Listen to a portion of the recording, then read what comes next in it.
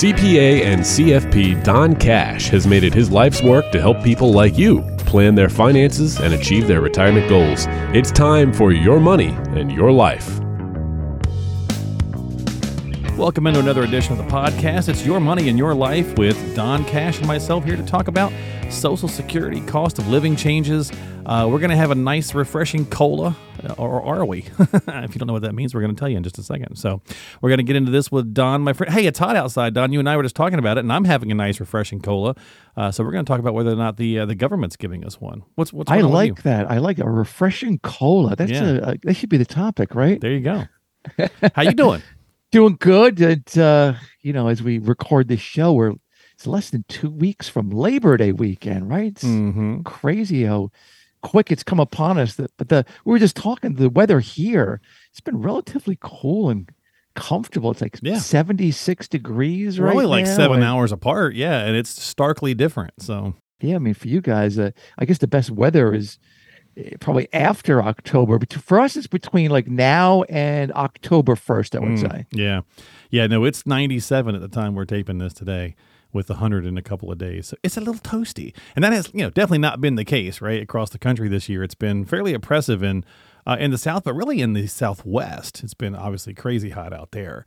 So hopefully that'll change soon as well. But on a different note, you just got back from the seminar at the Stock Exchange, New York Stock Exchange. We talked about that on the last podcast. You were going to be heading out there. How'd it go? Well, very productive, but I'd have to say I have not been in that area, Mark, of Manhattan since before COVID. Okay. So Lower Manhattan was really very, very quiet. Not a lot of people. It wasn't like hustling and bustling, like it was a few years ago. Not as many people I remember since, I guess 2019, 2018. And typically August, by the way, is a slow time of the year in the city anyway. Yeah. A lot of people are on vacation and, there's not a lot of tourism in the city at the end of August. But actually, it's a really cool spot. Wall Street is an area really rich in American history. Have you ever visited down there? No, actually, I've never been to New York. So it's one of the things that we sort of had on our list, and we've removed it the last number of years. So maybe we'll put it back on one of these days. Yeah, it's a neat spot to visit, particularly that corner of Wall Street and Broad Street. Right. Is actually the site of the old Federal Hall, and it's directly across from the New York Stock Exchange. And it was the very first capital of the United States of America. Very cool. Yeah, and it's where George Washington gave his first inaugural address in 1789. Yeah, I mean, definitely some history for sure. So it's like I said, it's one of those things we'd like to visit one of these days when hopefully the world gets a little more smoothed out. I don't know if that's happening anytime soon, but we'll see. But it's one of those things we definitely have on the radar. Well, it's interesting because back then, Washington, D.C. really wasn't there, right? Right. Yeah, It was just being developed, and New York City was established as the first capital city of America from 1785 to 1790. And for 10 years after that, from 1790 to 1800, it was Philadelphia. Yeah, I think a lot of people associate Philadelphia more as the first one prior to DC, Absolutely, right? So, you think of course, of all the founding fathers' history in Philadelphia. And all the Franklin stuff there and everything, yeah. Yep, and then in 1800, that's when it became Washington, D.C. So if you ever get down there, there is a large statue of George Washington that's standing on Wall Street at the old Federal Hall. It's directly facing the New York Stock Exchange on the corner of Wall Street and Broad Street. So pretty cool. Very cool. I will add it to the list of things to do for sure. So speaking of DC, let's talk about that COLA, which is the cost of living adjustment is what it stands for, right? So the new cost of living increase numbers for Social Security are soon to be announced, Don. They are based on the inflation rate over the past year or the consumer price index, that CPI we've talked about here before on the show. And at the end of the last show, we touched on, obviously, the inflation issue. So let's talk about it a little bit. Any insight? What does it look like for the 2024 COLAs, and how does the CPI figure into all that? Well, it's a great question. I mean, it's something that comes up around this time of year, right? So the CPI calculation is, it's really, really complex, and it consists of a lot of different layers. But first, the basics, right? The Social Security COLA for 2023 was 8.7%. I mean, that was biggest one in a long time. Yeah, in like 40 years or so. Yeah. That was the increase in the benefits for this year starting in January, and the increase starting 4 months from now, right? Which is hard to believe, right? 4 months from now, it's going to be 2024. I know, right? So based on the government data estimates, looks to be about 3%. Okay, the official number is going to be announced in October. So in another, basically 6 weeks or so. Yeah, that's a mighty big drop from 23 and 22 when it was 8.7 and 5.9. Yeah, and actually it is for sure. But 3% has been about the average since that cost of living started in Social Security that in 1975. The first 10 years from 1975 to the early 80s was much, much higher than 3%. Those were those big inflation years, right? Right. And then the Carter years, early Reagan years in the 70s. And the last 10 years prior to the past two, but the past 10 years before that was really much, much lower than 3%. In fact, there were a couple of years that it was no increase. Yeah. I got a feeling that 3% is not going to make a lot of people happy versus what the inflation feels like. So let's talk about that a little bit with the CPI numbers. How does it factor into inflation, interest rates, taxes, government benefits, like Social Security? I think the average person sees that 3% number and says, that's just not accurate as a way as kind of starting this piece, right? I know my mom's going to do that. She's going to go, what, 3%? And if you look at gas, rent, property taxes, insurance, food, the places that really hit your wallet, it just doesn't seem to correlate. I agree completely, right? I mean, if you look at the way we live our life, right? I'm looking at driving by the gas station yesterday. I'm like, the gas prices are almost $4 a gallon again. That's that's a great point. I went the other day. The other day, I went out and got gas for my truck and lunch for my brother and I, just lunch for two people, and it was $100. Yep, and I just got my property tax bill. We pay it here in New Jersey every quarter. Mm-hmm. Right. So April 1st is when they kind of recalculated everything. And they were a little bit late. They didn't send me the bill until like a couple of days after August 1st. And I'm like, wow, that's a pretty big jump from the prior year. So, you're right. It just seems understated. I agree. But let's dig a little deeper into this and get some clarity. Okay. First of all, here's something that I think a lot of people don't realize. There's really no one CPI, right? There's no one index called the Consumer Price Index. Okay. Right? We all know that the government loves statistics and gathering all information on what we do in the economy. So you'd think there would be some unified index. So there's basically really 4 CPI index. Traditionally, it's been 3, but it's really 4 consumer price index or inflation numbers. And they're tracked in Washington by the Bureau of Labor Statistics every single month. Okay. And they are CPI for all urban consumers is called CPI-U, U for urban. CPI for urban wage earners and clerical workers, that's CPI-W. Okay. And there's something called chained CPI for all urban consumers. All right, so those are the 3 basic. And there's also a little known category called CPI-E, and E is for elderly, which is like, I figured that was what was coming. Yeah, which is not, kind of fair saying elderly. It's defined as people over 62. So okay. I think a lot of people 62 wouldn't say they're elderly, but, older citizens. Okay. And each category tracks a different level of items in this so-called basket of items that people buy. Last year, the basic CPI-U rose at the fastest pace in 40 years at over 8%. That's the number we're all familiar with, right? Mm-hmm. And it's come down recently to around 3%, according to the numbers. With your comment about the government likes the statistics and so on and so forth, and having, 4 of these different things, I don't know. They get a little Keystone Cop or Abbott and Costello to me sometimes. Doesn't it kind of feel that way? It's kind of like, the who's on first routine. Yeah, exactly. So, exactly what are you talking about? Who's on first? What's on second? I don't know what's on third. Right.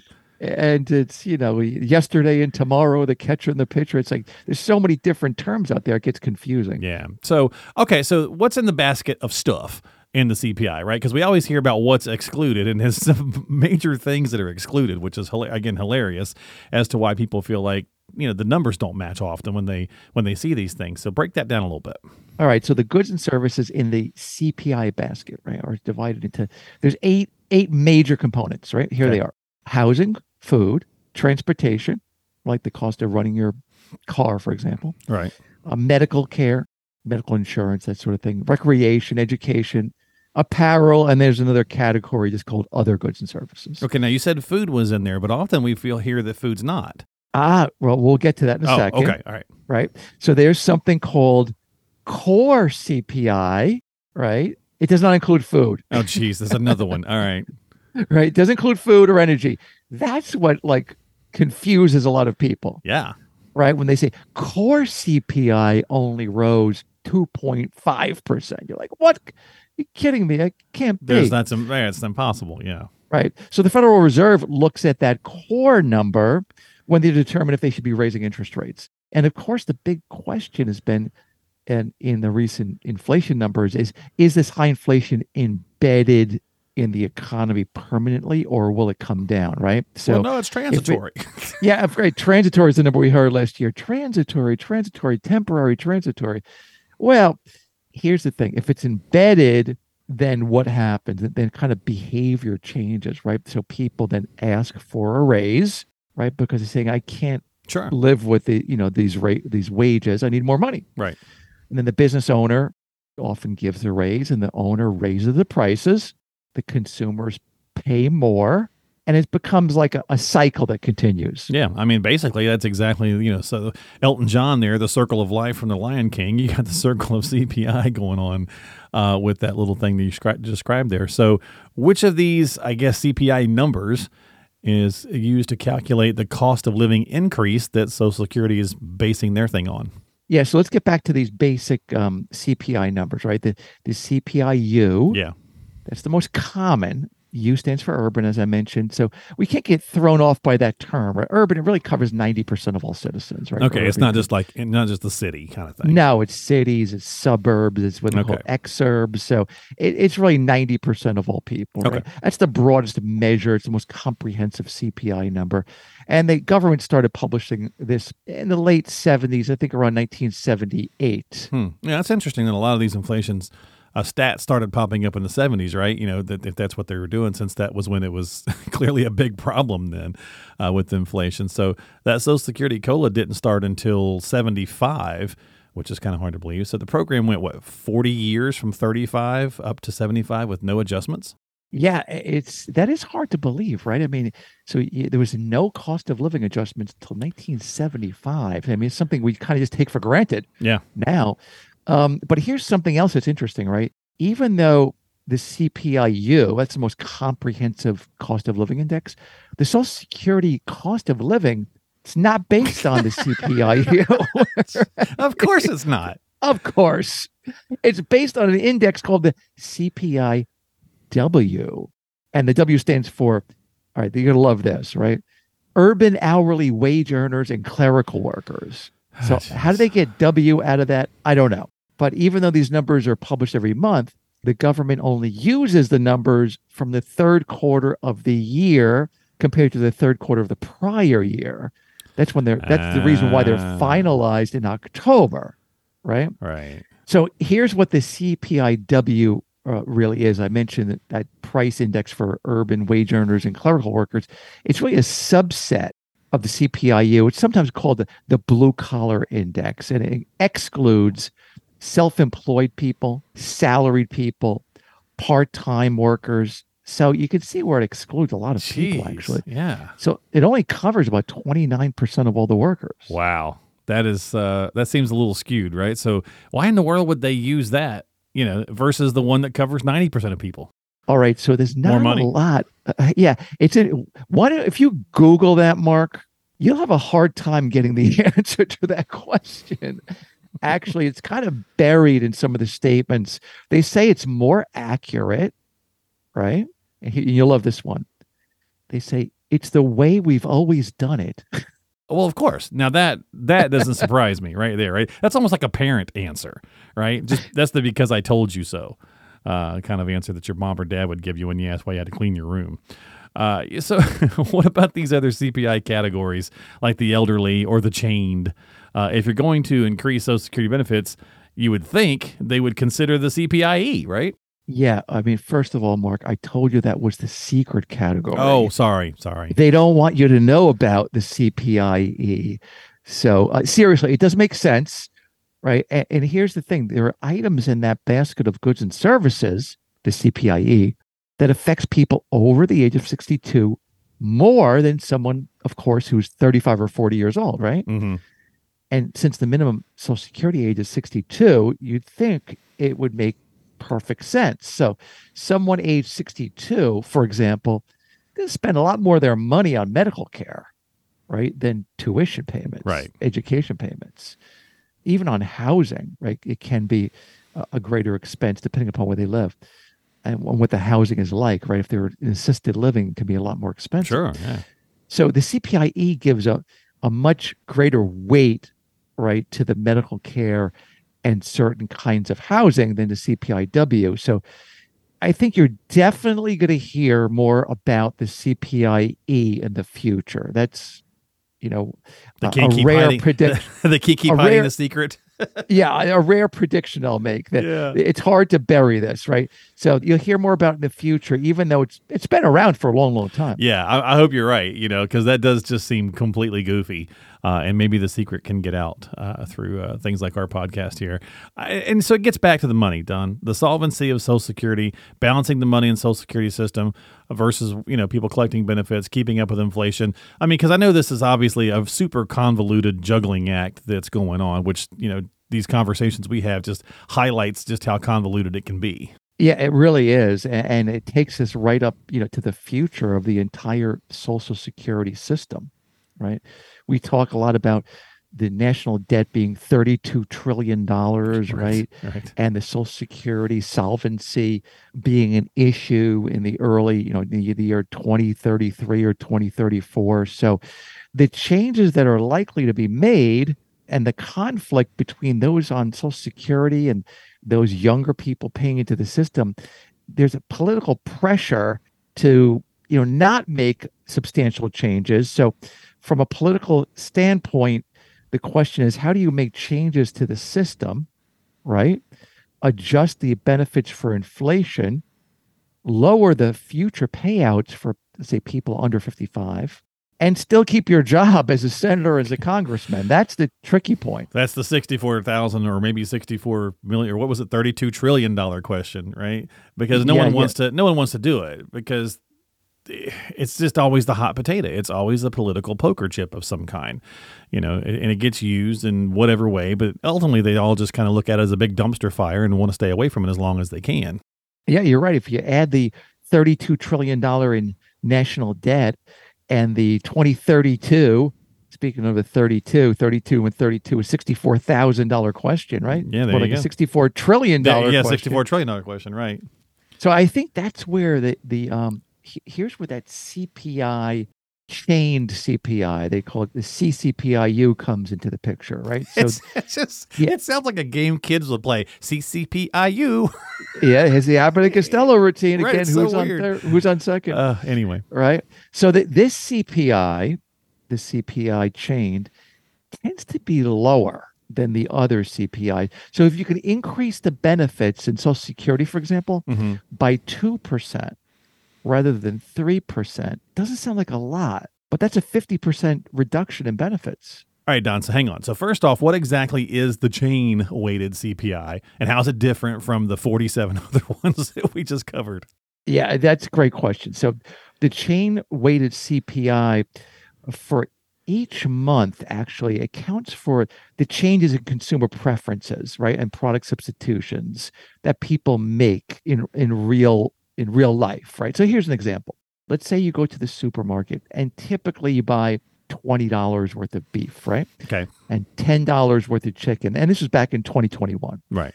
And now in 2022, the beef is $40 and the chicken is $12. Mm-hmm. Well, what you simply do is buy more chicken in 2022 than beef. Right. Therefore, in 2022, it looks like your cost of living really hadn't gone up as much, right? Because you change a buying pattern. Yeah, right? so we adjust in the field basically for what we've got in our wallet, and they just look at it and go, oh, okay, so there's just not that much of a difference. They're just buying more of this product versus that product. Exactly. Yeah, so for they're saying, Mark's cost of living really didn't go up that much because he made some changes, right? Even though I ate like a ton of bean sprouts and wanted chicken or beef. Yeah, right. It could be beans and chicken and food, or it could be whatever. Right. Instead of buying that higher end Ford, you bought something a little less expensive, right? I went with a Yugo. Yeah. You have to be a certain age, Mark, to know what that is. Most of our demographic probably knows what the Yugo is. Yeah, a Yugoslavian small car, right? A really tiny little thing. Anyway, go ahead. Yep, we digress. So if the government uses that index, right, the chained CPI, your benefits don't increase as much, right? Okay, well, at least I guess that makes sense. Right, so you can see the problem, right? Right. So the CPIE is more accurate for someone who is over 62. But the CPI chain weighted is a better index to reduce the increase in the Social Security benefits.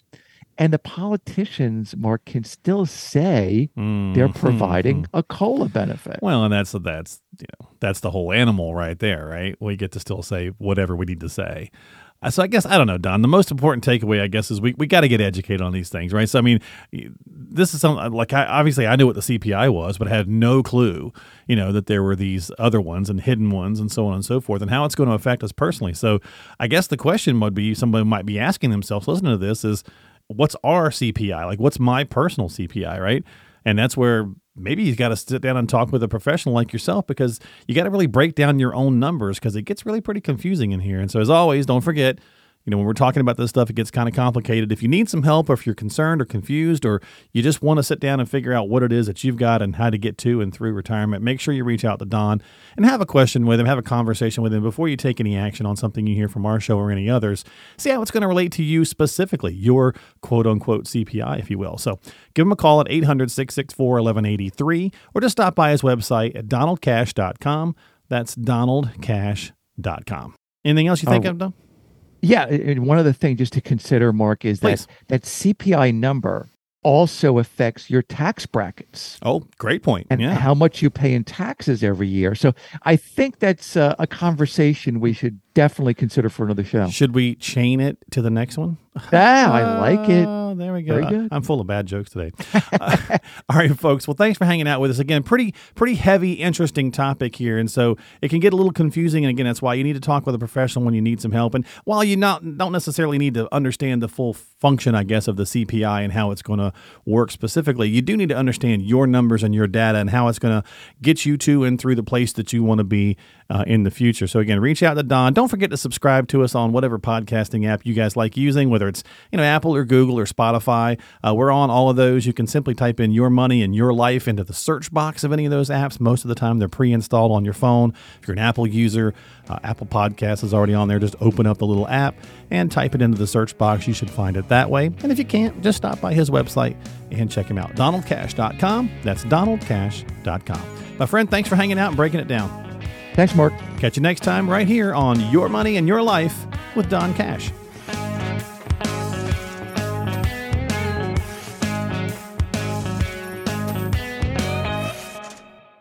Investment advisory services offered through Donald W. Cash & Associates, LLC, a registered investment advisor in the state of New Jersey.